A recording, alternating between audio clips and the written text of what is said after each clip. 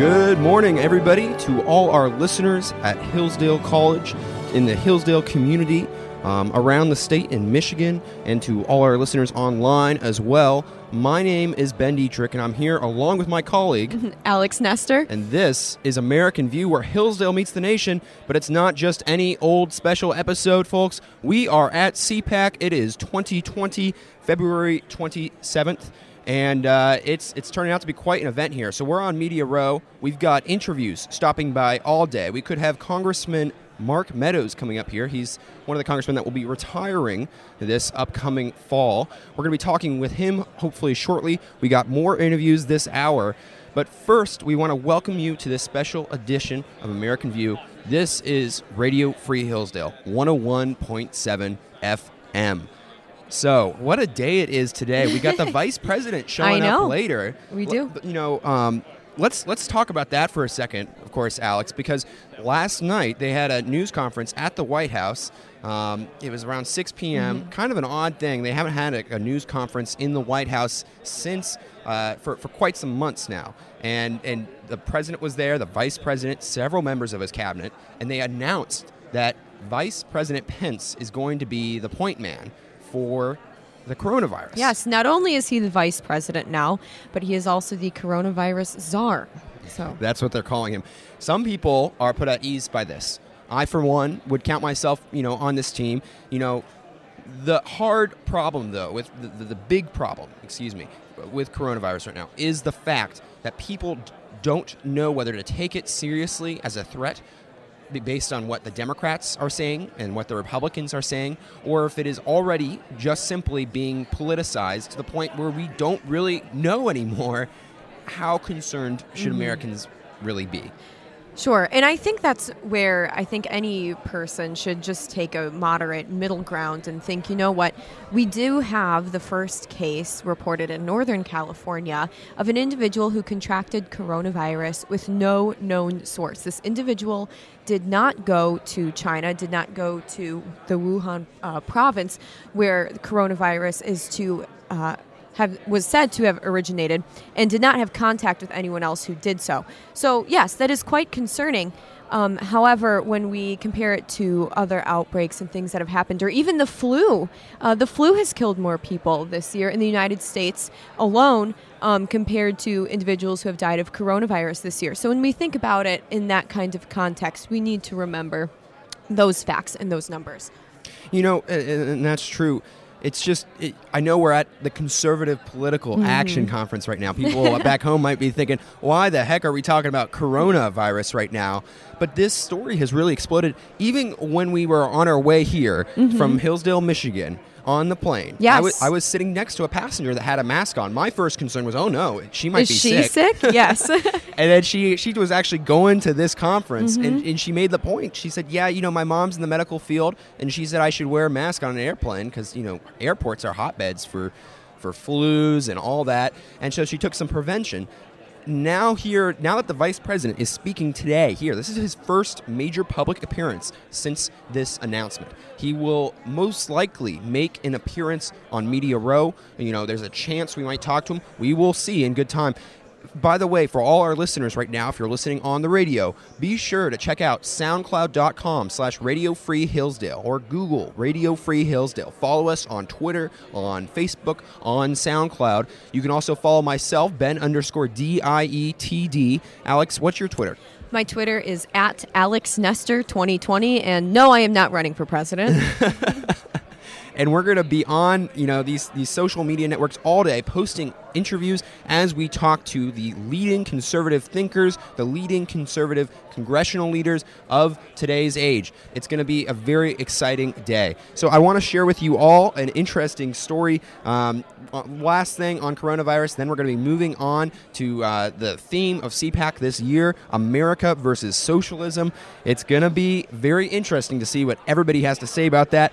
But I think this post was so funny. I got to share it with you last night.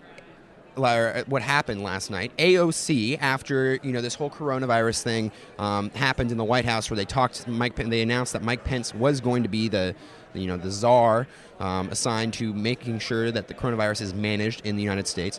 AOC posted a crazy article saying Mike Pence, who enabled an HIV outbreak in Indiana, will lead the U.S. coronavirus response.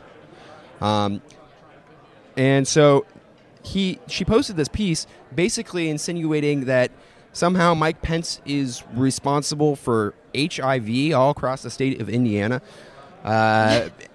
It's whole weird, state, across the state. All right. One of the things that we see happening, that really comes out during an epidemic or a crisis like this, is the left's true beliefs with regards to what the role of elected officials should be in our federal government today.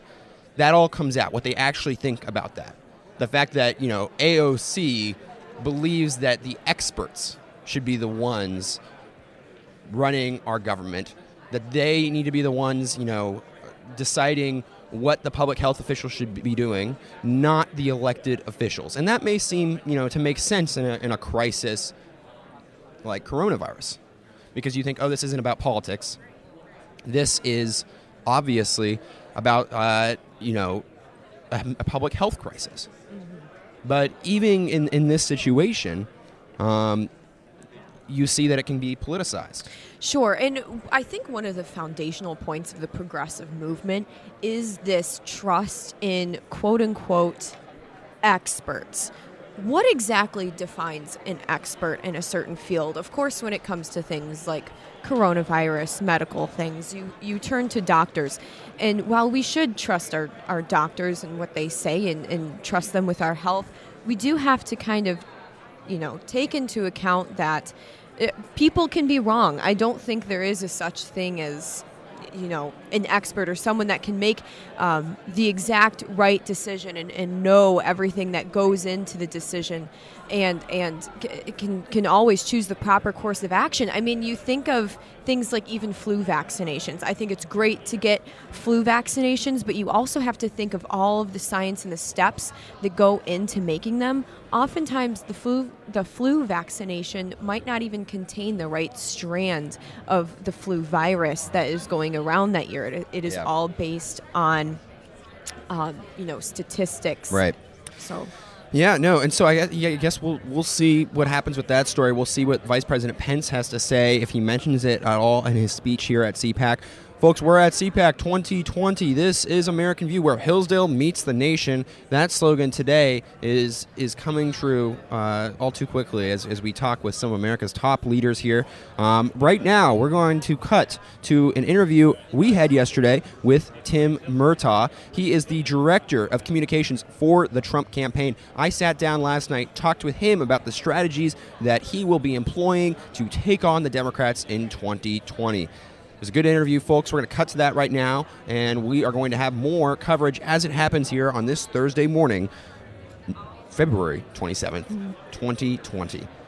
I'm Ben Dietrich. And I'm Alex Nestor. And this is my interview yesterday with Tim Murtaugh, Director of Communications for the Trump campaign. Hi, I'm here at CPAC with Tim Murtaugh. He's the Director of Communications for the Trump campaign. Mr. Murtaugh, thank you for joining us today. Thank you. Happy to be here. So I want to ask you, what is it like to be the communications director for the re-election campaign of Donald J. Trump, especially for a guy that obviously, the main ways that you would traditionally communicate with your voters through the media, when they all seem to, for the most part, a lot of them really dislike the president? How do you effectively do your job? They do, and I think they are the card-carrying opposition. A lot of them see themselves as in competition with the president. They're trying to one-up the president. They're trying to defeat him. I think the overwhelming majority of the members of the mainstream press that the president encounters every day and who cover his campaign from inside the D.C. Beltway every day are trying to destroy him and trying to bring him down and trying to prevent him from getting a second term. I think there's no question of that. So how do we combat that? Well, we have to deal with those members of the press because it's just a reality, and we're all based in Washington, and we spend a lot of time in Washington, so we have to deal with them, and those are it's just a known feature of the landscape, so you just deal with it. But the president gets out on the road, and he goes and he talks to the people directly. We hold these rallies week after week in cities and states all across the country. The president tweets. Yeah. And that's where he reaches more than 70 million people on Twitter instantly, directly from him. We also talk to the local media because they actually, believe it or not, are doing the job of what reporters do. They report on what's happening without injecting the inside the Beltway view of the Washington establishment. These are people who are of and from these local communities, and they are covering the news that's interesting to people. And so that's really the best, most effective way for us to get our message out is to talk to the local media and through talk shows, radio shows like your own here. So I mean it's just a sad reality that we have to go around the Beltway media, but we do, and we have ways to do that. And the president has the biggest megaphone of all, so that helps a lot. So let's talk about that message. For voters out there, how do you decide how to craft the message? Who are you targeting? I mean, obviously, at some point, there's got to be, if they're progressive enough, maybe they're not somebody that's going to really necessarily be a likely voter for President Trump. When you're thinking about what type of message you're going to craft, what comes to mind for you? Well, we think that the president's his record of accomplishment on behalf of all Americans, is something that really should truly reach all Americans. And it doesn't matter if you're black or white or Latino or Asian or male or female, it doesn't really matter, that we have a good story to tell. And so I think that's the way that we tell it. Look, this economy, take the economy, for example. It's the best economy that anyone has seen in this country for 50 years. The unemployment rate is at a low point, the best it's been in half a century. For all of the different ways you could look at our electorate and the citizenry, different demographics, it is the lowest unemployment rate in history for women, for blacks, for Latinos, for Asians, for veterans. The news is so good all around the country, and so that's the message that we sell, that in 2016 the president was a candidate without really a record. People knew who Donald Trump was, but he had never been a politician before, never held elected office before, and so he made a lot of promises to people. So this is the way we go around the country now. The president talked about promises made, promises kept. Yeah. That booming economy that he talked about in 2016, it's here now. It's a reality. America is leading on the world stage again. It means something. When America says we're going to do something on the international stage, it actually means something. For example, our allies in NATO are now paying their fair share. Before the president came along, we were people were eating our lunch. We were paying the whole tab for NATO. Presidents ran for office saying over and over again over decades that they were going to stand up to China, but no one ever did until Donald Trump came along. So these are things, this is the message, and we see it in our rallies where fully 25% of the people who register for tickets to the president's rallies, we can identify them, we know who they are independents or Democrats. The media would like to tell you that the president is just preaching to the choir at these rallies, but in fact, we are expanding the pool of people who support the president's reelection. There's a lot of people who did not vote for him in 2016 who are in there now. Yeah, Chairman McDaniel mentioned those numbers to me the other day, and they're fascinating, really, to see all the people you're bringing in. I mean, if you had to choose one demographic that you think we're going to see the biggest possible change in 2016 or 2020, from 2016, what is the group that you think maybe makes the biggest break towards Republicans in the president? I think it's hard to select one. Right. So I think probably black Americans, black voters are going to come out for President Trump in ways that we just have not seen black voters come out for a Republican. What does that do to the electoral map then? I mean, I tell you what, if it gets to a certain level of support in the black population, it's game over for the Democrats, and it would be game over for a long time to come. They've talked about winning over African Americans, but it's been hard to really build that base on the conservative side. Yeah, it has. There's no question of that. But President Trump, look, in 2016, he said to black voters, and he was very upfront about it, he said, look, you have been voting Democrat for decades upon decades, right? So look at me. Take a chance on me. What the hell do you have to lose? Yeah. right? Has it really gotten that much better for you voting for Democrats all these years? It doesn't seem like it. So take a chance on Trump. And now what does he have to show? He can go around to all these communities across America and say, look, it is the lowest black unemployment rate in history. Prior to the Trump administration, black unemployment in this country had never, not one time, not for 1 month, ever fallen below 7%, ever. And for Donald Trump, it hit 5.5%. No other president had ever had it under 7%. He has dedicated more money to historically black colleges and universities than any prior president. He has been a champion of criminal justice reform, the First Step Act, giving people a second chance at life and earning early release from prison. He signed that bill. No other president was ever able to get that done. Jared Kushner inside the White House was a big push for that. And there was the big advertisement from the Super Bowl, which came to mind. You mentioned the criminal justice thing. Walk me through that. What came to mind for you guys when you were deciding which ad, what to use for that ad space? Because that's always something I find very interesting, is how do you choose the advertisements that you're going to put out on, especially the ones that are going to be seen nationwide? Well, there was a lot of thought put into that because, if you're going to drop $10 million on 60 seconds of airtime, you want to make sure that, we have a lot of resources and we certainly can afford to spend $10 million because the president has raised an unbelievable amount of money. But when you're dropping $10 million on one ad, we actually broke it up into two 30-second ads. You want to make sure that it's the right message. Ultimately, it was the president's decision on what message it was to carry. And Alice Johnson is the ad that he went with, and it's the story of a woman who had been serving a life sentence for her first nonviolent drug offense, got a life sentence for it, and her case was brought to the president's attention, and he commuted her sentence, and she got out of prison early, and she is really a really great example of what the president's approach to criminal justice reform is. He believes that people who have shown that they have gotten their lives back together and have earned it should be given a second chance at life. They are reunited with their families. They're able to re-enter the community and be productive members of society again. She was not covered by the First Step Act, which the president signed, but the two go hand in hand. Her case is illustrative of how the president views that. And so that was you're going to get 100 million people watching your Super Bowl ad. Right. And so that was a message, because these are things that we think the mainstream media is not going to tell you about Donald Trump's record. No, they're not. So we have to do it, and the only way to really make it penetrate is to put money behind it, get it on TV, and force everybody to write about it, because it's a Super Bowl ad. They had to write a story about it, and you get 100 million people watching it when it airs. That's the way we approached it. I was very impressed by that ad, and I've been impressed, obviously, by the president's instincts in a lot of things. I think we all have.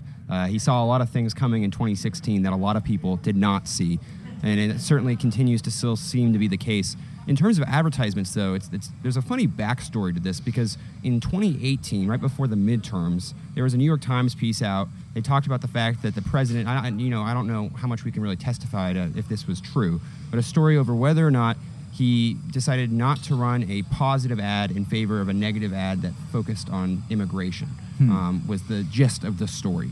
And so, in 2016? In 2018. 2018. This was during the midterms. Okay, midterms. And it was right before the midterms. He basically decided at the last moment, we should push towards that. That's what the New York Times claimed. Okay. Whether or not it's true. Well, they print a lot of things that they do. Single anonymous source. Yeah, right? Tim, I'm on your side for this. I know we're running out of time here, but my question though is, when you're choosing the right ad for your campaign to tell your story, I mean, Ronald Reagan, everybody thinks about the Morning in America 1984 ad. There seems to be many parallels to this presidency and this time. Do you choose a traditional ad if you right now are picturing this, or do you choose something that's more narrative-like? What exactly is your closing message? 30 seconds. Well, right now it's a very optimistic view of what's going on in this country. The president had probably the most successful campaign slogan in history, "Make America Great Again," in 2016, and he replaced it. He is just the master marketer. He's now replaced it with "Keep America Great." Yep. And as a tagline that he's been using at the end of his speeches at rallies these days is, "And the best is yet to come." So I think that probably encapsulates what our message is right now, and it's reflected in our current advertising, is that the president made certain promises. He was going to turn this country around, make America great again. He has done so. Promises made, promises kept. Now the goal is to keep America great, because under a second Trump term, the best is yet to come. Well, Tim, thank you so much. Sure. It was Tim Murdaugh. Yeah, Tim Murdaugh, everybody, Director of Communications for the Trump campaign. And that was Tim Murtaugh, as you just heard. That was from last night on Wednesday. We are at CPAC, everybody. This is our coverage on behalf of Radio Free Hillsdale 101.7 FM. Thank you for joining this broadcast. My name is Ben Dietrich. And I'm Alex Nestor. And you're now listening back to our feed here. It is 9:30 a.m. as we are recording here, February 27th, 2020, out of National Harbor, Maryland. So, what did you think of that, Alex? Because I was very struck by some of the things he said, in particular what he said about President Trump and criminal justice. Yeah, I think one interesting point with President Trump that I think he can make some friends across the aisle is his idea of criminal justice reform. We do in the United States have so many people that are incarcerated right now, sometimes for crimes that happen, or nonviolent drug crimes or things that had happened so long ago. It's, gucking and our prison system is just very overwhelmed right now. So I think President Trump has kind of maybe made some friends across the aisle with that, don't you think? He has, and that is one of the biggest questions here that we are going to be talking about a lot this weekend. And that, of course, is, does President Trump, do Republicans, can conservatives expand their movement into these minority groups? I love this so much, talking about this, because I've been talking about it forever. We talked with Candace Owens last year. Hopefully we'll get a chance to talk to her again this year at CPAC. The idea of Blexit, black exit from the Democratic Party, Hispanics. Yeah. I mean, people talk about President Trump like he's this polarizing figure in which he can't win minority votes. But the reality is, in 2016, he did better than Mitt Romney did. He did better than George Bush did for a lot of these groups. He's done better than a lot of previous Republican presidents. With attracting minority voters. It's as if he's not actually racist. Well, and how about that? The numbers would agree with that after he was elected. As you said in the interview, black unemployment dropped below 7% for the first time in the United States history under President Trump. And that's so true. And so, today, what we'll be talking about for the rest of this broadcast is Donald Trump's story. This is the conservative story of America's success. Does it stand a chance against the left's calls to embrace socialism? More on that later this hour. This has been American View, where Hillsdale meets the nation, our special edition. You're listening to Radio Free Hillsdale. We're coming to you from CPAC. We'll be back after this short break.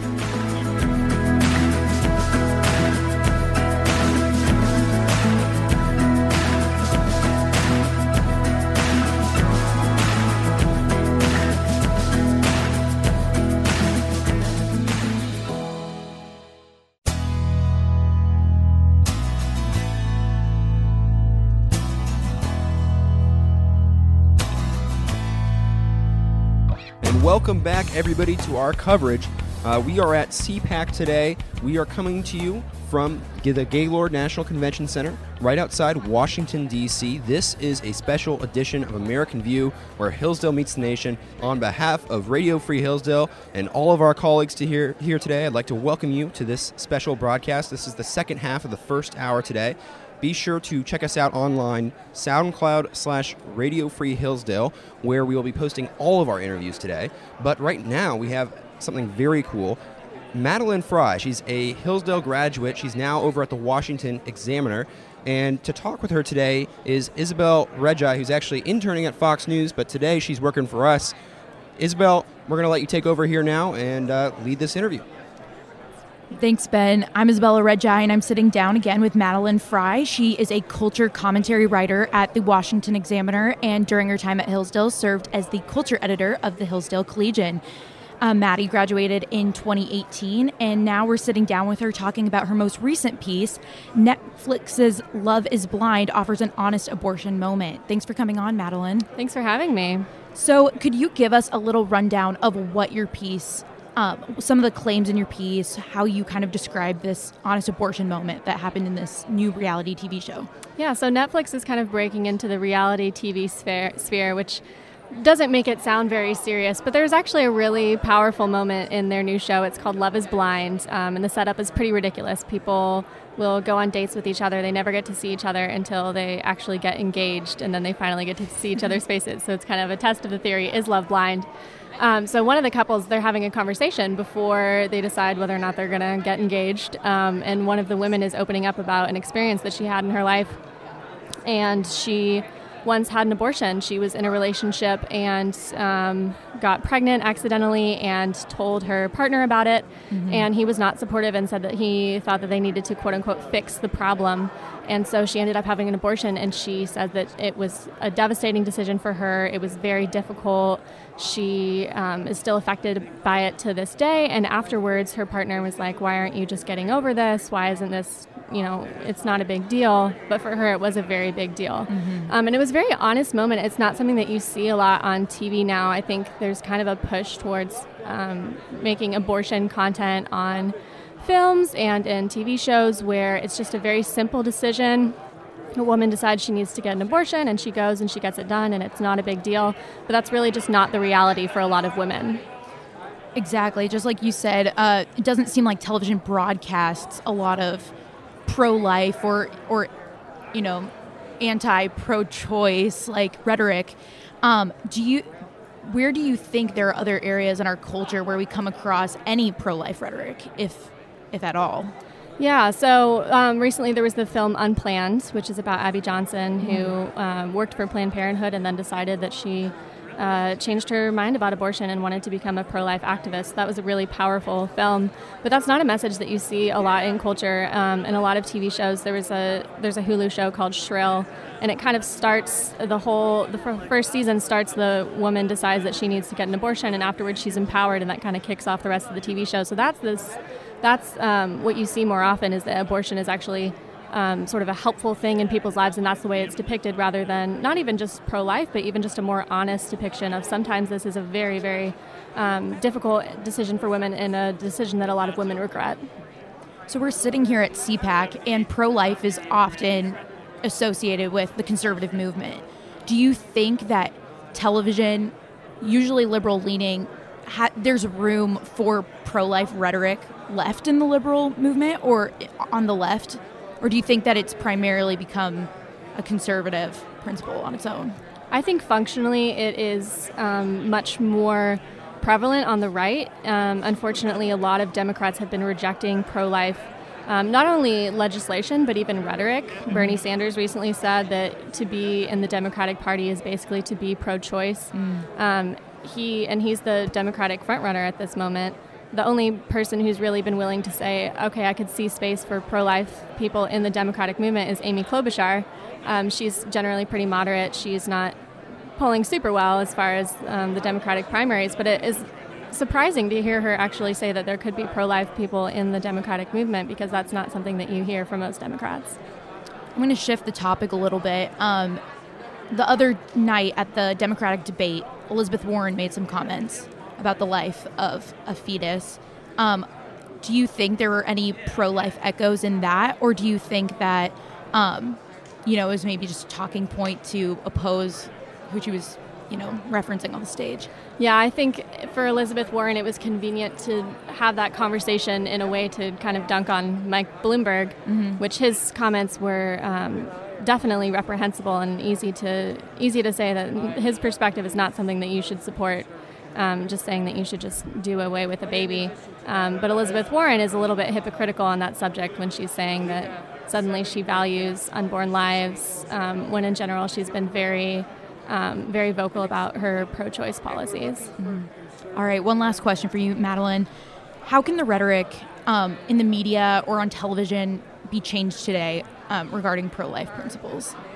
I think that a really good start is just going back to the Love is Blind piece, to be honest about abortion. I think a lot of people want to use it for their political ends and present it in a way that is convenient for them, but just to be honest for the pro-life side, to be honest that some women are in really difficult situations when they choose that, and to show them grace while still saying that you believe that abortion is wrong, and then for pro-choice people to say that it's not just a simple decision, it's a very difficult thing for a woman to do. All right. Well, thanks so much for coming on, Madeline. Back to you, Ben. I love that. Grace, it's something that's not talked about enough today. So that was Madeline Fry and Isabel Reggi coming to you from Hillsdale's CPAC coverage here. We are at the Gaylord National Convention Center. Boy, it's going to be a busy day, so we're so happy you're with us today. We've already heard from Tim Murtaugh, the Director of Communications for the Donald J. Trump campaign. That was just Madeline Fry from the Washington Examiner. And now we have Hannah Cox coming on. She's going to be interviewed today by our very own Stefan Kleinhens. So that should be happening here shortly. Stefan, thank you for joining us. We're going to let you take over here and tell us a little bit about Hannah. Ben, it's an honor to be here. Thank you so much.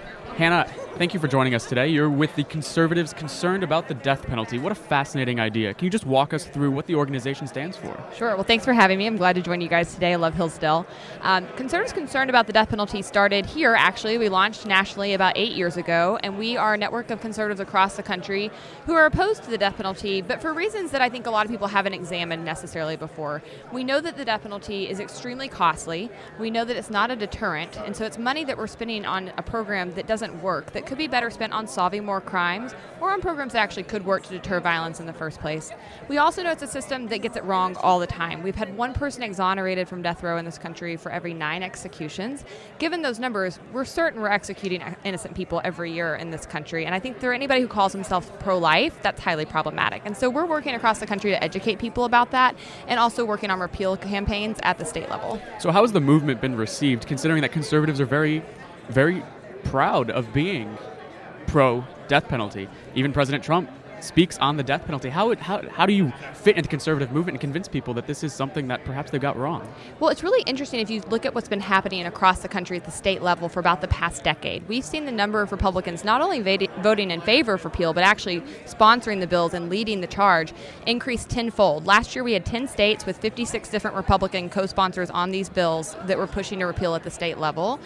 We've seen one state actually do it each year. New Hampshire did it last year with significant Republican support, and actually just as of yesterday, Colorado did as well with significant Republican support. And so I think Trump's comments are actually a little bit off from where a lot of the people across the country are on this issue. And if you really dial into what's been transpiring during the past decade or so, I think you see that in the numbers. Do you at all feel that you kind of pushed out of the conservative movement and told, hey, this is something we're not going to really worry about right now. This is something that we as conservatives don't really find important? Do you feel that? No, I actually get such a positive reaction across the country. What I typically find, when people hear the name of our organization is 2 things. People are either really excited because this is something they've already been thinking through and struggling with, and they're excited to connect and talk more and flesh it out a bit more in depth, or they're just very confused and they'll go, I'm a conservative and I'm pro-death penalty. What am I missing here? What am I not seeing? And so we have really great conversations. And I always say that support for the death penalty runs about a mile wide and an inch deep. I do see a lot of people who have an emotional sort of knee-jerk reaction in favor of it, but typically within a 5-minute conversation or so, just examining all of the flaws within it and how it's actually operating, most people will back off of that support pretty quickly. So let's get into some of those flaws. You mentioned financial issues. What other issues are there with the death penalty? Well, I think the innocence issues are really key for a lot of people. Again, that's one person exonerated for every 9 executions in the country. There's been thousands of others who have had their trials reversed, maybe had the sentence overturned, and others who never got that extra examination that we often see pro bono outside groups providing, like the Innocence Project, to re-examine new evidence, test new DNA that maybe comes up. So we know that there's a lot of innocence issues in the system. And again, knowing that it's not a deterrent, I would suggest that the death penalty is actually a soft on crime system. We're spending about an extra $1 million per case. That's money that's coming from the trial level alone. About 70% of the costs are right there. So it's not because it takes too long. It's just that the trial to process is so expensive. When you look at the fact that we're spending an extra $1 million per case and it's not a deterrent, that's a huge opportunity cost. And that's money that we're not spending on things that actually could make us safer. We only clear about 60% of homicides every year in this country. So that means for about 40% of murder victims, we're getting no justice at all for them, no closure. And it's something where we're letting a lot of crime go because we're spending too much money on something that simply just doesn't work. So we're looking at the financial issues of it, the innocence issues. How do you convince conservatives who are pro-life that on a moral level that this doesn't fit with their other principles? Is that an element that this organization is concerned with? I don't actually try to tell people what's moral and what's not. I think that we could probably have very genuine disagreements about the theory of the death penalty and whether or not it's ever ethical. I don't really think that matters as much given how the system operates in practice. And so I think that's where the argument has to be had. As a conservative, I believe in limited government because I know government is prone to error. I know that it's prone to corruption. And we certainly see the death penalty and the criminal justice system as a whole are no exception from that. How does this all tie into Trump's efforts of criminal justice reform? It's been really interesting to watch Trump because, on one hand, he's made some tremendous achievements on criminal justice reform, certainly more than the past 2 presidents before him. And I think that we can all commend him on that.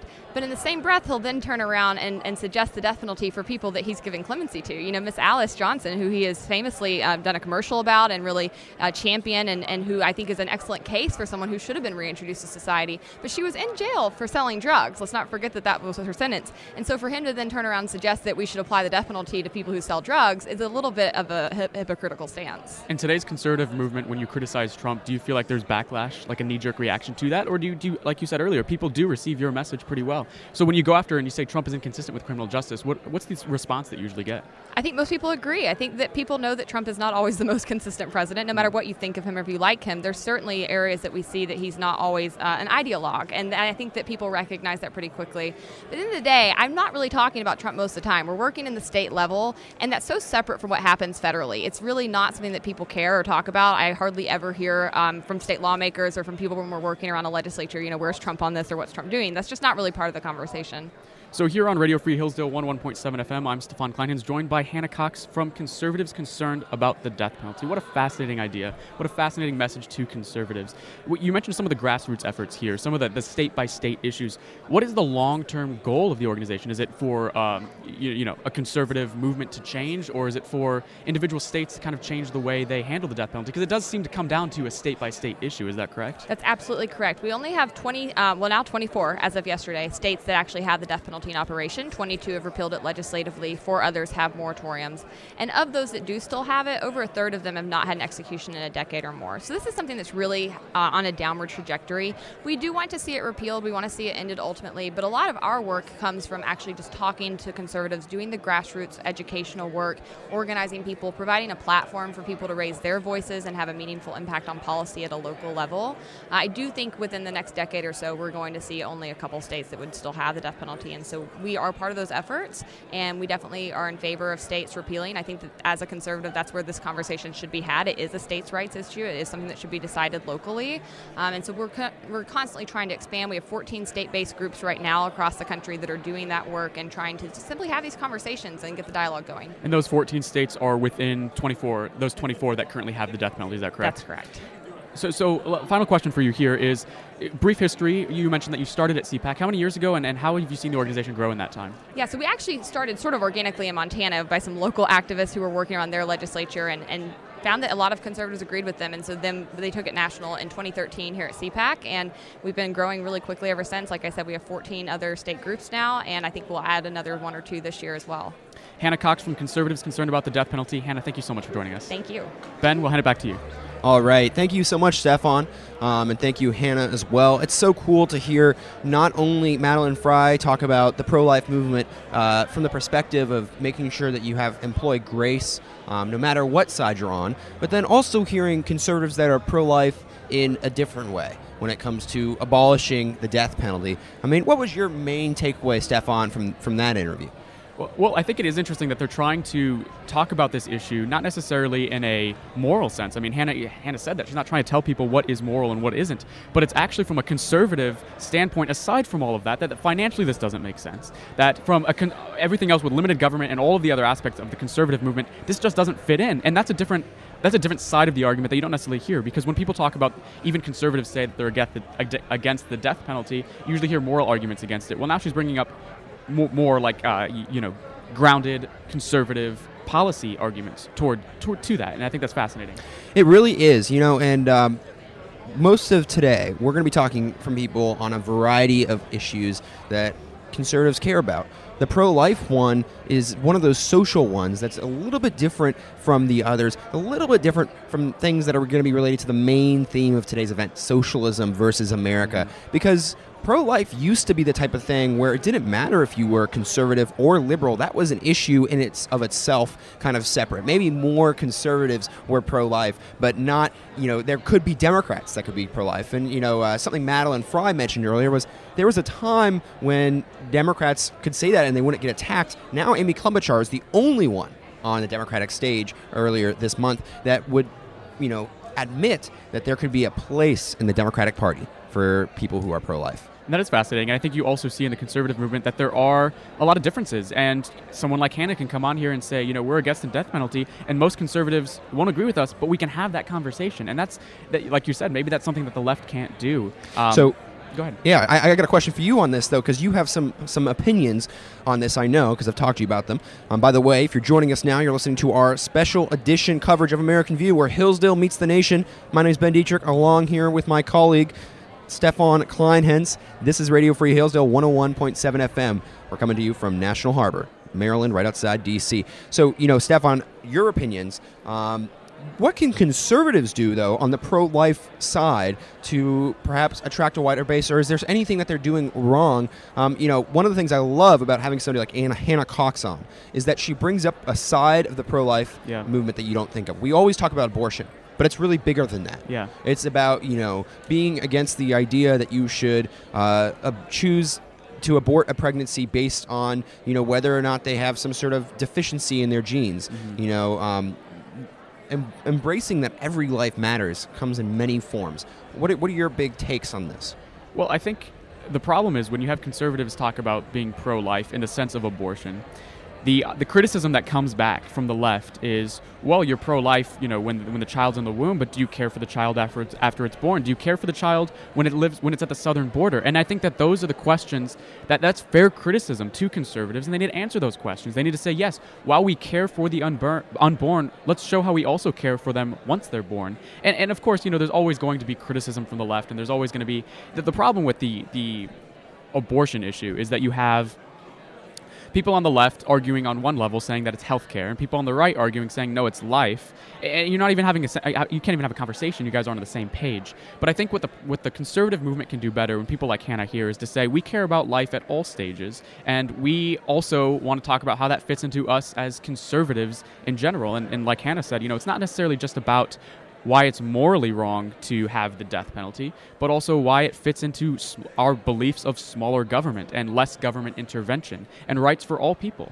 I think that really is what when you break that pro-life movement apart and you look at it from all ends, as a conservative, you perhaps have a better argument and you have a more ground to stand on when you say it's not just about the child in the womb, but it's about all people and all of their rights at all stages in life. Yeah. You know, another big topic we haven't really mentioned on this is the idea of euthanasia. You know, this is something that is legal in parts of Canada. Mm-hmm. It's been talked about. I believe it might even be legal in the state of Oregon.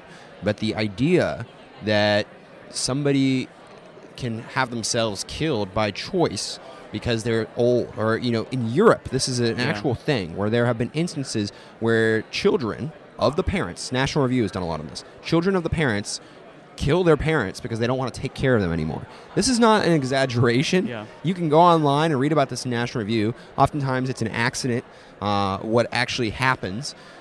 But in other countries, it's considered morally non-objectable. It's kind of the idea, it kind of ties into the idea when you have socialized healthcare that, hey, you know, we don't want to have to pay for these old people because they're not really doing much for us today. And, you know, Pop and Mom, one of them has Alzheimer's, the other one has dementia. I have my own life here. Why should I have to take care of them? No, that's fascinating, and it is interesting. And again, like, the conservatives kind of need to come to the table in a sense and say, what are we as a pro-life movement? Yeah. You know, what do we stand for? And to tie back into something you said, and I want to leave us with this, then we have to go for this hour. But we'll be back again, top of the hour, more interviews to come. I just want to leave by saying, you know, Stefan made the point, Hannah made the point, that this is also a political issue. I think believing in life is believing in what the mission statement of this country is. It is believing in the Declaration of Independence that declares all men are created equal. That equality principle that entitles you to life, liberty, and the pursuit of happiness, that's, you know, recognizing how special each and every human being is. More on this issue as we come today, but more on many more issues. When we come back in this next hour, we'll be talking about the theme of this year's CPAC, America versus Socialism. What does that mean? We'll have people like Larry O'Connor. We will have Jeffrey Lord, a former Reagan communications specialist. He has been supporting the president on CNN, Fox News, all the big cable networks. We'll have them, as well as Ronna McDaniel, the head of the Republican Party, a Michigan native as well, and a frequent guest of American View, back on this next hour of our special coverage. We are coming to you live, coming to you almost live, about a 30-minute delay going on, from the National Harbor of Maryland, just outside Washington, D.C. Be sure to follow us on Facebook, American View WRFH. Check out the Radio Free Hillsdale pages as well, where you can find all of our interviews for the next few days. We'll be back in just a few minutes. This is Radio Free Hillsdale, 101.7 FM.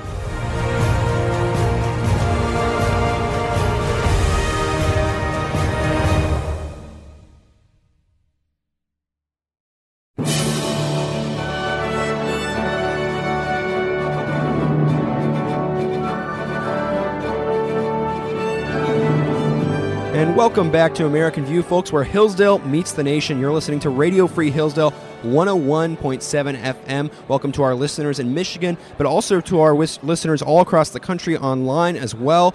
This is our coverage of CPAC coming to you from National Harbor in Maryland. With us right now is Jeffrey Lord. Jeffrey is a former White House political director for President Reagan. He has also advised in many capacities the current president, President Trump. He's the author of a book called Swamp Wars. You can find that on Amazon, and he also writes for American Spectator. Jeffrey, thank you for joining us today. Thank you, Ben and Alex. It's good to be here.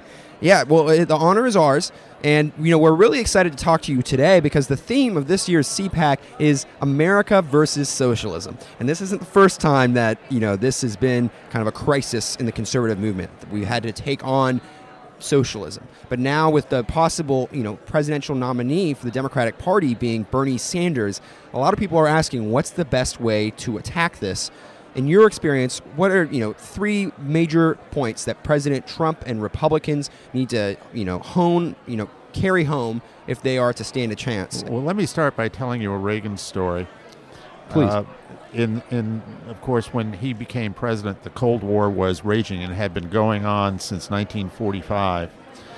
And there was much about détente and getting along and all this kind of thing. And his national security advisor asked him, what was his view of the Cold War?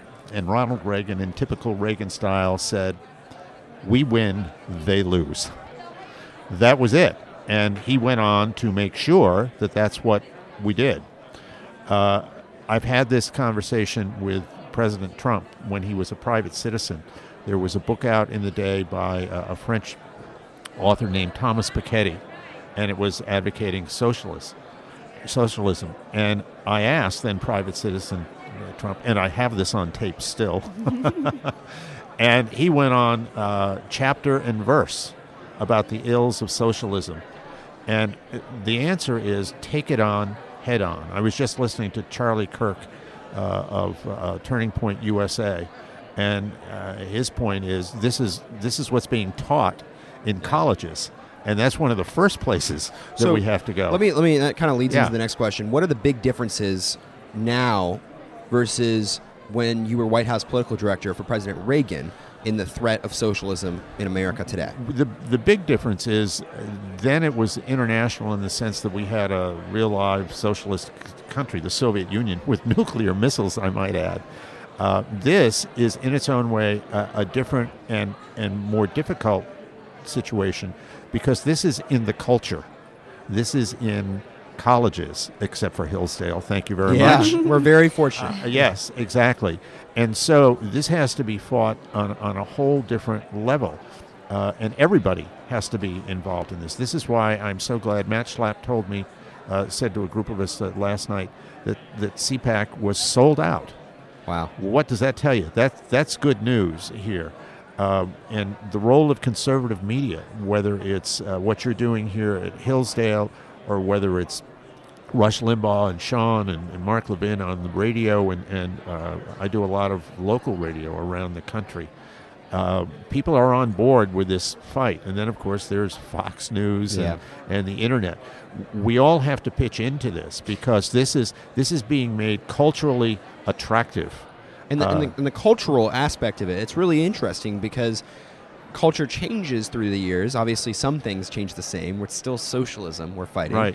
But the way in which it's being sold is a little bit different. Americans now more than ever, a lot of people out there believe that the history of America is rooted in oppression. You can hear Bernie Sanders, a presidential candidate, tell the country that we were founded on racist principles. Well, my Democrat friends leave out something very interesting that is very accurate historically. I used to talk about this on CNN, and this was making me less popular over there. And do they still have you on? No. No.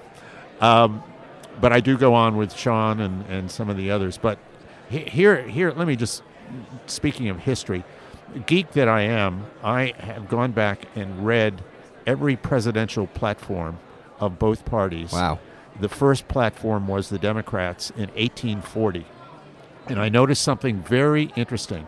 The first 6 platforms of the Democratic Party all supported slavery. Yeah. Then, with the end of the Civil War, they moved on to segregation. And the next 20 platforms supported segregation. And now, and this is what would drive the people at CNN crazy, and now we have identity politics, which I call the son of segregation. So, Jeffrey, I got to say, this is something we talk about on American View here. I completely agree. I don't know why it is so controversial to compare the Democratic Party of today to the one that advocated for slavery. Exactly. Because in my mind, what Lincoln advocated for, the abolition of slavery, the protection and the conservation of our Constitution, that is the same fight Republicans have today. Yes, it is. We are is. defending that equality principle that is the mission statement of this country. How do we sell that to young people today that don't even read the Constitution? Yeah, I mean, therein lies the problem. And I think we're going to have a major showdown with what I call big education. And there's an opening here in this sense. You've got all the Democrats out there saying free college tuition and all this, it's just too expensive, student debt and all this kind of thing. My question is, why is it so expensive? Yeah.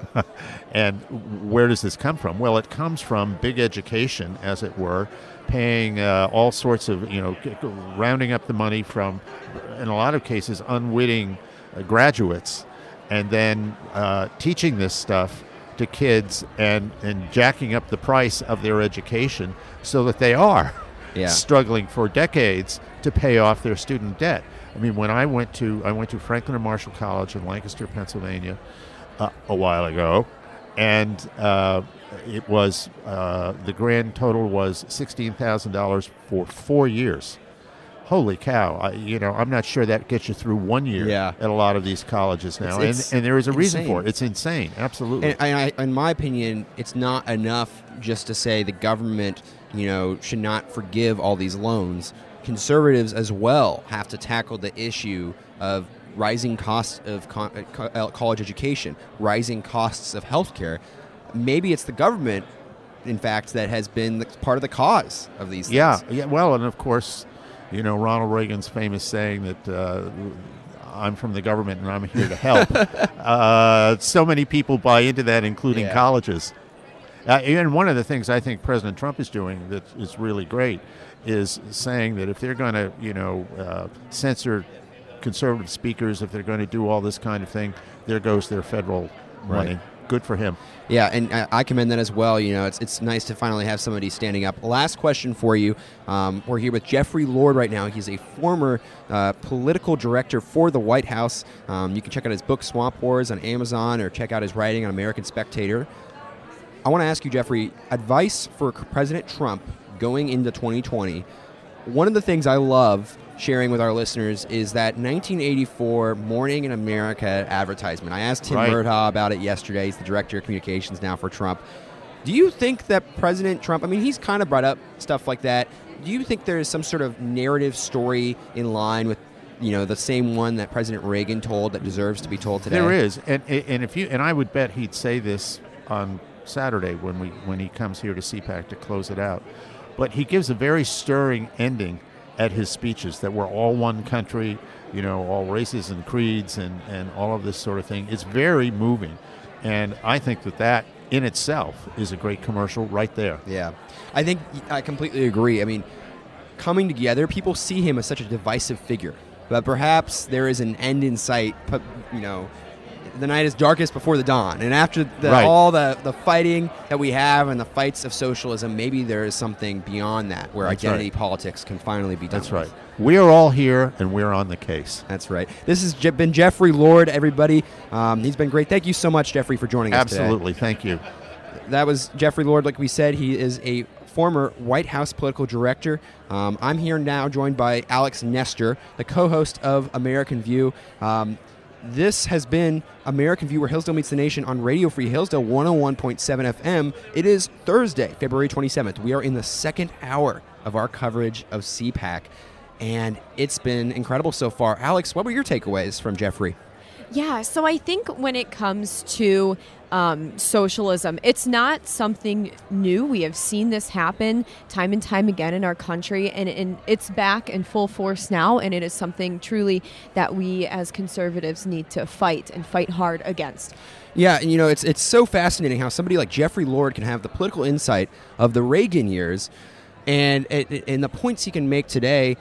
He can not only establish what was true then, but also adjust that case for the problems of today. Because a lot of young people, of course, talk about, well, this isn't boomer socialism we're dealing with. It is slightly different. But joining us now is Larry O'Connor. He is yeah, I don't know. Would you classify yourself as a boomer? I don't think you're a it's boomer. so funny. My 15-year-old called me one day, like a few months ago, when the whole boomer thing was raging, and said, "Dad, are you a boomer?" I was like, "No, son, I'm not." Although I realize now that pretty much anyone over 26 is a boomer. That's like we're all being painted with that. The bars. No, but I'm Gen X. I proudly embrace Gen X. It's kind of like Social Security. The age just keeps on dropping. That's right, exactly. Where it should be going the other way. But hello, Radio Free Hillsdale.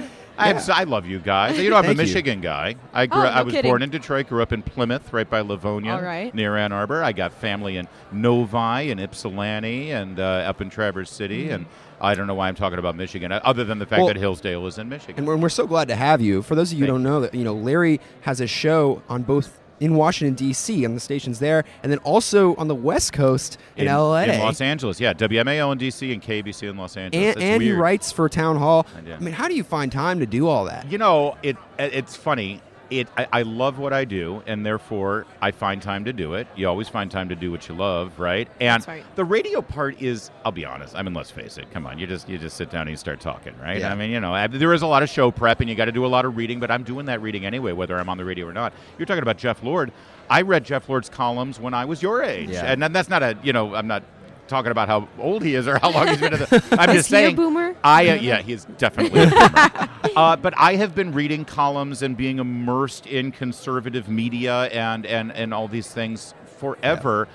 I just get to talk about it when I'm done reading it. So I love it, and there's always time for it. Absolutely. And so, you're doing your show out here this week. Yes. How much do you think socialism and the conservative case needs to be adjusted? To ask you the same question we asked Jeffrey Lord, with the problems of today. How is it different than it was back when you would read those Jeffrey Lord columns in the 1980s? It's not in the principled valued aspect of it, because the ideas are the same. The only difference back then is that there was an existential threat with a giant empire of totalitarian nations pointing missiles at us. Yeah. But understand that aggressive posture was all born out of the idea of totalitarian authoritarianism.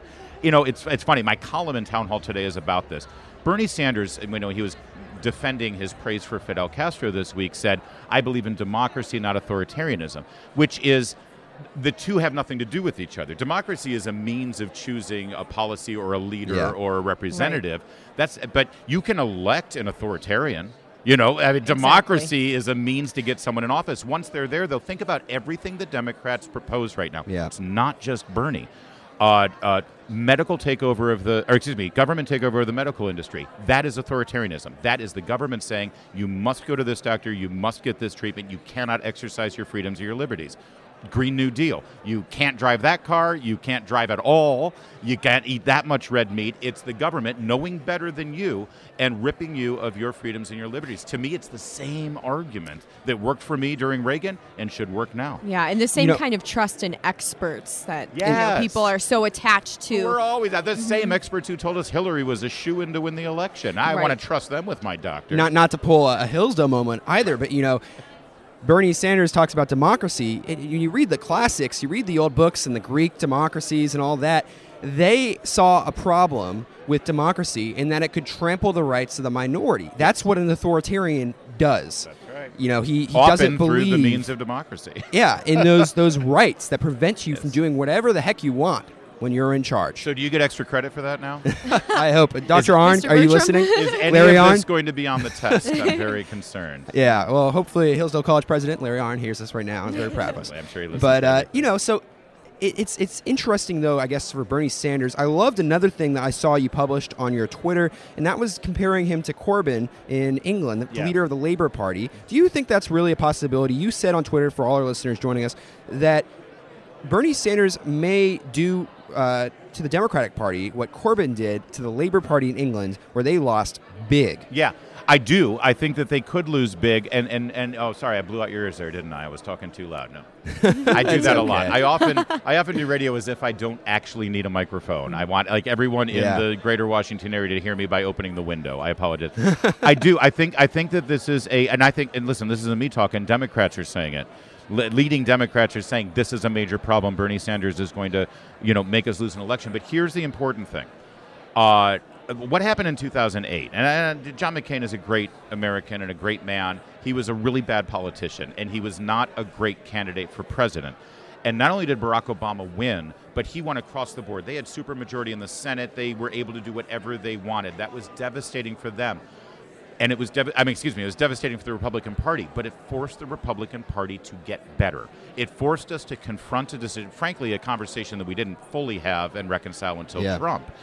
The Democrats will, if they do nominate Bernie Sanders, I think that it will be very bad for them. I think they're going to lose a lot, but I honestly hope it forces them to confront this finally. They've been avoiding this socialist issue for decades. Mm-hmm. They've been flirting with it. They've been paying it lip service. It's not just socialism. Lord's credit before, this is identitarian socialism. This is identity it's the victim politics. Status, the intersectionality, it's all of those things where we judge. They literally have turned Martin Luther King's ideas upside down by saying we don't judge you based on what you stand for, based on what your values are, your principles, your faith, your morals, your ethics. We judge you and determine your value based on your skin color, based on your sexuality, based on, what have you. Yeah. That's literally anti-American. It's everything against what we believe. And this is being taught in universities, too. Oh, I know. And is that something... it's funny. I've got one kid at UCLA, and I've got one kid at the Naval Academy. Wow. Where's the Hillsdale kid? And they're 1 year away from each other. You need to have one more kid and get one at Hillsdale. I got 2 more kids coming up. Okay. So, Dr. Arnn, let's talk.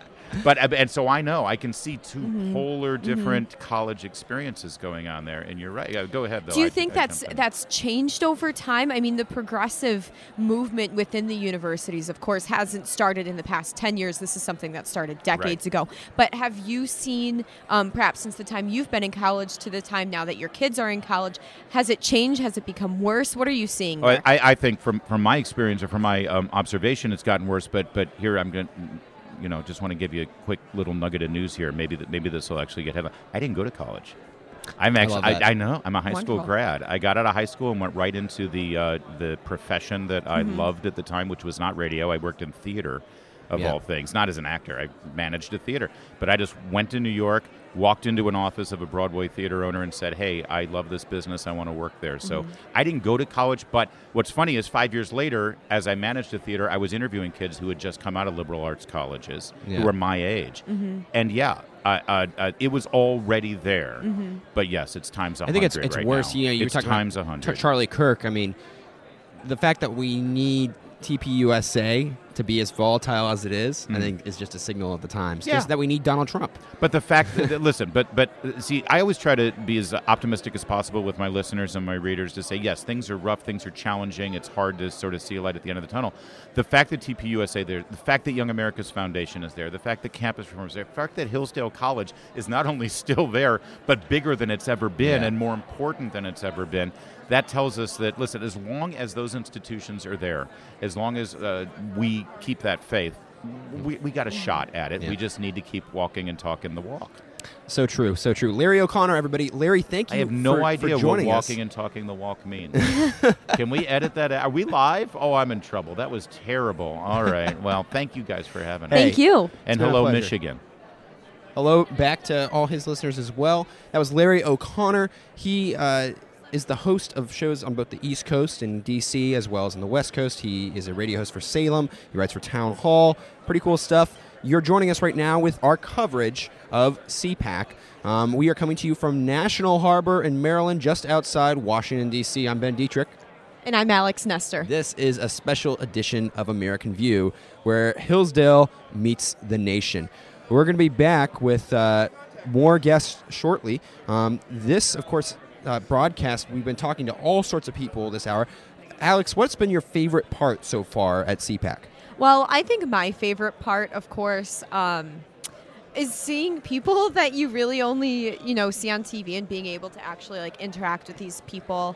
Also, I think seeing so many young people here is really important. That gives me a lot of hope when you hear statistics of how many Gen Zers or how many millennials are pro-socialism. It gives me a lot of hope to see a lot of young people like us here. Yeah. And, I think the coolest thing for me is to see this is a very big moment for conservatism in America. And I think we're finally seeing what the post-Trump conservatism looks like. And it's conferences at like these where, maybe you don't agree with what everybody's saying, but the ideas are being thrown out there. And maybe it's not even the ideas on the stage. Maybe it's a guest we have on. But you get all these bright and young and older boomer conservatives coming together because they, especially on this issue, know they are not socialists. And we can at least unite on that. That is an opportunity to build a coalition, the likes of which we have never seen. The part that Jeffrey Lord brought up gets me excited because the fact that he saw that, and I've talked about that on this show, for me is pretty cool. I think the Republican Party needs to come back to the principles it was founded on.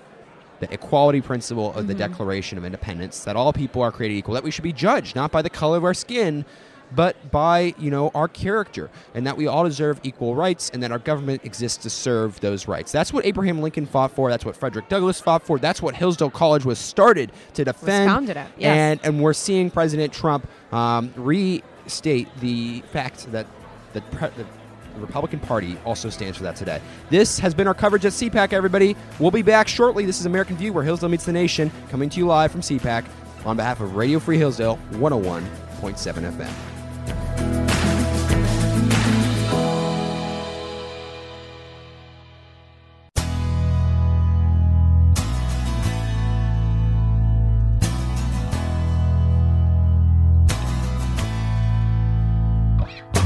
Welcome back, everybody. You're still listening to Radio Free Hillsdale 101.7 FM. My name's Ben Dietrich. And I'm Alex Nestor. And we're coming to you from CPAC at the Gaylord Convention Center in National Harbor, Maryland, just outside Washington, D.C. Boy, it's been a great day so far. Speaking with us shortly will be Senator Joni Ernst. She is up for re-election. Pretty cool person, and she'll be on in just a short minute. But boy, it's been a crazy day. Later on today, Vice President Pence will be speaking. We are going to have interviews all day long with some of the smartest and the brightest young and old conservatives around this town. Yeah, that's the joke that's been playing so far. So we're going to keep on, telling those stories and having those interviews. What are you looking forward to most, Alex, as this weekend continues? You know what? I'm looking forward to, of course, I'm a very extroverted person. I love meeting people and talking to people and seeing all these people come through here. I'm really looking forward to the chance of listening to Nigel Farage speak at some point. He had a big Brexit victory earlier this year on January 31st. So it'll be great to hear from him about that, something he's been working on for, I believe, 27 years. You know? Mm-hmm. Yeah, and we got to talk about what it was like when he left the EU on this show. Yes, and now you get to talk to him afterwards. That's pretty cool. I'm very excited. He is the godfather, as they are calling him in the playbook here, in the program, the godfather of Brexit.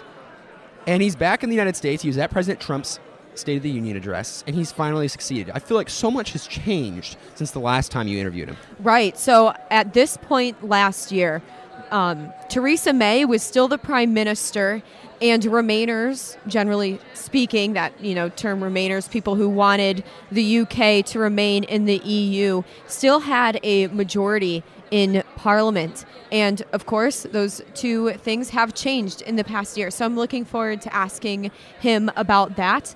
This time last year, it seemed pretty dismal, the hopes of getting Brexit done soon. And, that's it happened. It happened just under a month ago. No, and so Farage will be here. We're going to hear, hopefully we're going to hear from Crenshaw later as well on the show.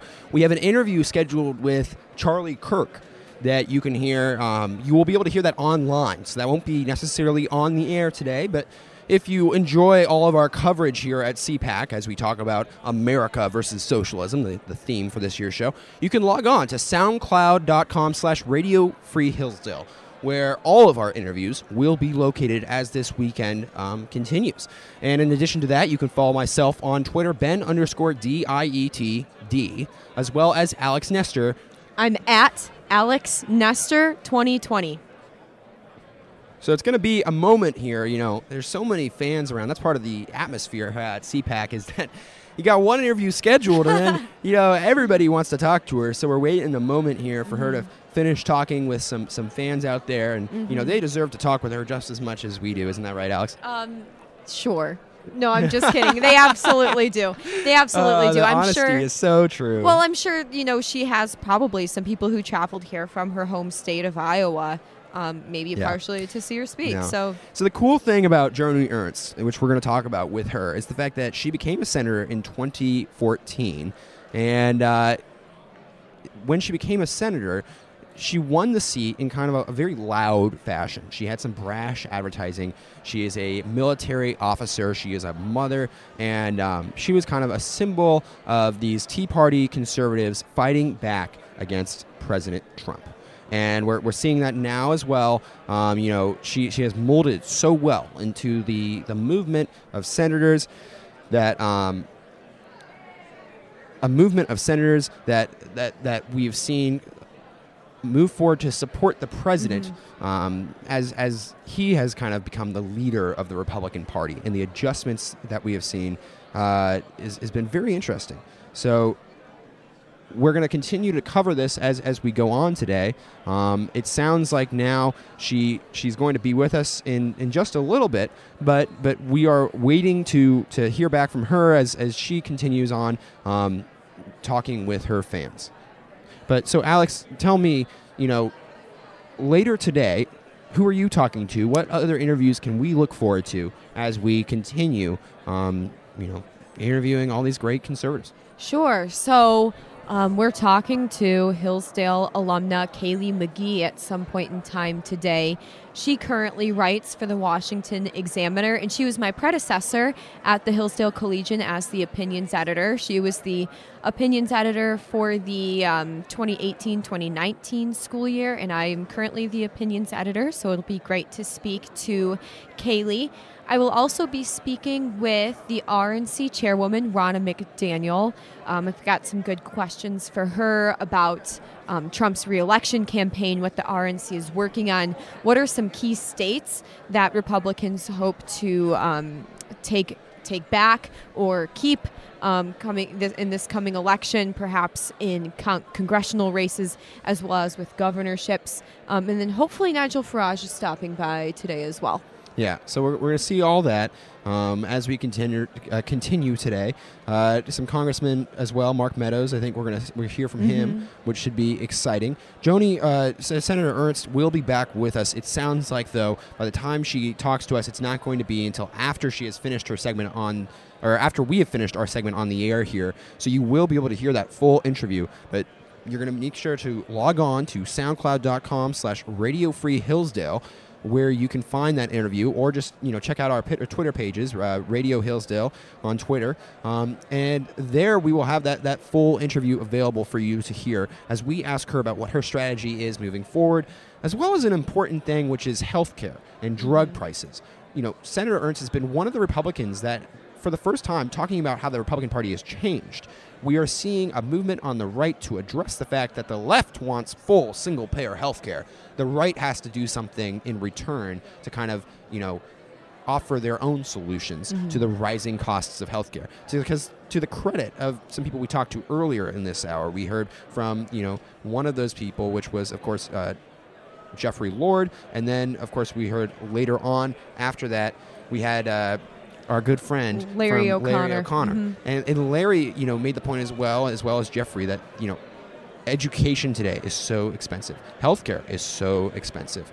The theme this year is America versus socialism. Well, if we're not going to go down the road of socialism, then what are we going to do to at least ensure that those costs are something that's affordable to Americans to the extent that it should be, or at least like it was before, if we can. Because I think right now the status quo in many ways is not necessarily going to cut it. Well, and I think the status quo is whenever we have a problem, it's something that the government needs to address. And what happens in this situation is we're kind of caught in this vicious cycle of the government addresses the problem, it gets worse, and then the government has to continue addressing the problem with different band-aids, different regulations, what have you. And that's the reason why the cost of education is so high today. When the government started providing, federal loans for students to go to college, of course, more students ended up going to college. And of course, then the universities, knowing that the government was going to back up the cost of education, the universities are going to raise their prices. So that's what we've seen happen. And of course, now we have people on the left like Bernie Sanders who they want to make college entirely free. So what is that going to do? But of course, raise prices, at least on the end of what we're paying in taxes. This whole weekend is about debating those issues. It is about debating whether or not we should do something to deal with those problems on the conservative side. It used to be that healthcare companies largely would remain, unattacked by both parties. Even Obamacare, it just essentially gave them more money to sell prices at inflated costs that were subsidized by the government. We're seeing pushback on that now. The parties have dramatically changed from where they were 4 years ago. And this year's theme, America versus socialism, in my mind, really represents that. Because on one side, you see the rise of people like Bernie Sanders on the left, and he is the embodiment of the socialist movement in America today, and he is clearly the populist progressive on that side. And with Donald Trump, I think the more that Bernie Sanders becomes the front runner, the more that Trump becomes the defender of America, which people say, okay, what the heck does that mean? It sounds like a cartoon or what a is meme. America? What does is that America? mean? Yes. And that's the same question of on American View. Well, the mission statement of this country is founded in that Declaration of Independence, that equality principle. And so we'll continue to discuss this as we continue today. But now we have a guest. I talked to him now 2 years in a row. This is the third year. Hans von Spakovsky. I said that correctly. Correct, Hans? You get special bonus points for you got my name right. Excellent. Which is better than some of the hosts on Fox. All right. Well, we're very professional here at Radio Free Hillsdale. And I love talking to Hans. He works over at the Heritage Foundation. He talks a lot, or it does a lot of his work. I believe his research is on justice and all sorts of constitutional issues.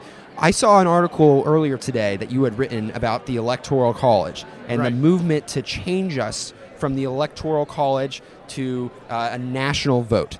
Now, the theme of this year's CPAC, we've been talking about it all morning. It's America versus socialism. And this is one of those issues where we could really see America itself fundamentally change itself if we accept a national vote instead of an electoral college. Would you agree with that the electoral college matters that much? Yeah, I think it's extremely important. And what people need to understand is, look, the main reason that the framers of the Constitution put in electoral college, the reasons for that are even more important today. And what they said was, look, if we have a national popular vote system, they were afraid that candidates for the presidency would only go to the big cities, go to the urban areas. They would ignore the rest of the country. They would ignore the smaller, less populated, more rural states. All you got to do is look at a map of the United States, look at the huge populations in urban areas like LA, New York, Chicago, and you can see that happening if we switch to a national popular vote system. The folks who would choose who's the president of the United States would just be the people who live in those big cities. And they could ignore the rest of America.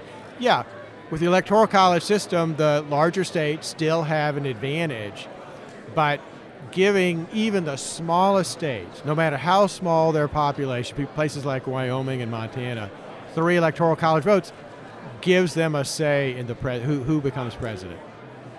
And so if we were to embrace this type of national system, I mean, what do you think the repercussions would be of that? I mean, it would be unrest, right? Yeah, look, the system we have today also means that instead of having a national election, the candidates for president have to win a series of regional elections all across the country. They have to try to attract people in the Northeast, the Southwest, the Far West, the Midwest, the South, every part of the country. That means you get somebody who appeals to a wider and a greater cross-section of the American people. With a national popular vote system, all you need to do is attract the voters in these dense urban areas, which tend to be much more liberal than other parts of the country. So you've been an attorney for quite some years. Yes. And we won't say how many. And, you specialize in these legal issues, especially when it comes to the idea of conception of justice. Right. So liberals argue it is only just to have a national vote because the majority should win in a just system. And I got to give a real quick answer because we have Senator Ernst here. I hate to kick you off, but I got to talk to the senator here in just a moment. But I want to hear your take on this, Hans. We always have a fear of tyranny of the majority. And if that were in fact true, then why don't we let a majority of voters in the country get rid of the First Amendment, the Second Amendment, and all these rights that people might not like religious freedom? Yeah, I agree so much. Hans von Spakovsky, thank you so much for joining us from the Heritage Foundation, everybody. It's always a pleasure to talk with you. Thanks for having me. Absolutely. And so now, as we continue here on this American View broadcast, we are getting ready for Senator Ernst from Iowa. And here she comes right now. So this has been American View on Radio Free Hillsdale 101.7 FM. Joining us now is Senator Joni Ernst. Senator, it is an honor to have you on our show today. Oh, it's wonderful to be with you. Thank you. And so congratulations on running for re-election. I think it's great. 6 years goes by fast, I hear, in the Senate. It sure does. And, I remember the first time you ran because I was in high school and your advertising was so great. Oh, and it was so bombastic. That first ad that showed you as both a military officer, a mother, and a strong conservative. It had all the liberals in my class freaking out. They didn't know what to think. Yes. So what's the strategy this time around? What is your message to Iowans as you head into 2020? Well, again, just to show that I am a strong, independent voice representing Iowa and all that is great about Iowa and her citizens, serving them, representing them in Washington, D.C. So I am a fighter. We know that to be true, and to continue fighting for the very values that our nation was founded on. And if you look at CPAC right now, my gosh, the title, America versus Socialism, that's what I'm fighting against. And that's so true. I mean, I think this title is so fitting this year. One of the ways in which you are fighting that is fighting the continued fight for nationalized health care. And I understand that you and other members of the Senate have been sponsoring bills and legislation that would lower the prices of drug prescriptions. Do you want to talk a little bit about that? Absolutely. And this is an issue that I hear about from Iowans all the time. When I'm out doing my 99 county tour across Iowa every year, I hear that there are folks struggling to afford prescription medications. And so we are working through both the Health, Education, Labor, and Pension Committee as well as the Judiciary Committee on patent reform, on lowering those drug costs. I mean, there's so many ways that we can do this.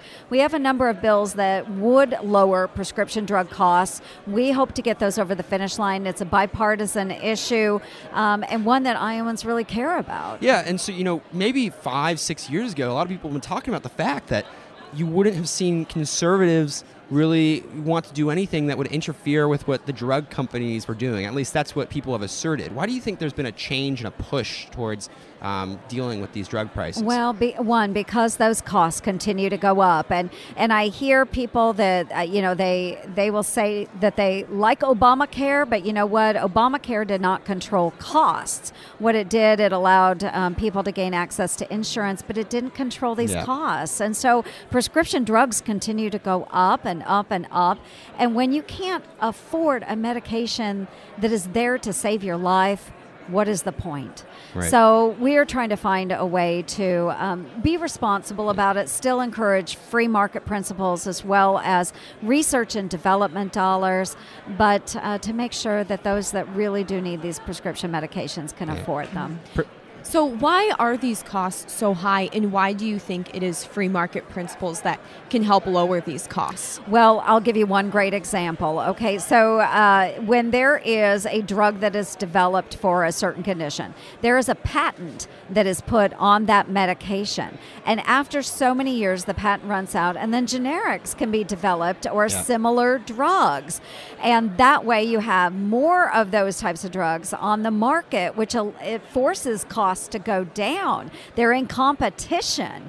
But what drug companies have been able to do is change the formulary just enough that they can get a brand new patent on that drug, which will disallow the advancement of other generics on the market. And that's so not it keeps competition. The cost up. Yes. Right. You need that competition. So we do have to take a look at that and make sure that we're driving those costs down. Competition, free market, develop products that Americans are asking for and need in their daily lives. Now, Senator Ernst, I understand you have a speaking engagement, but I have one last question for you. You've spent almost 6 years in the Senate now.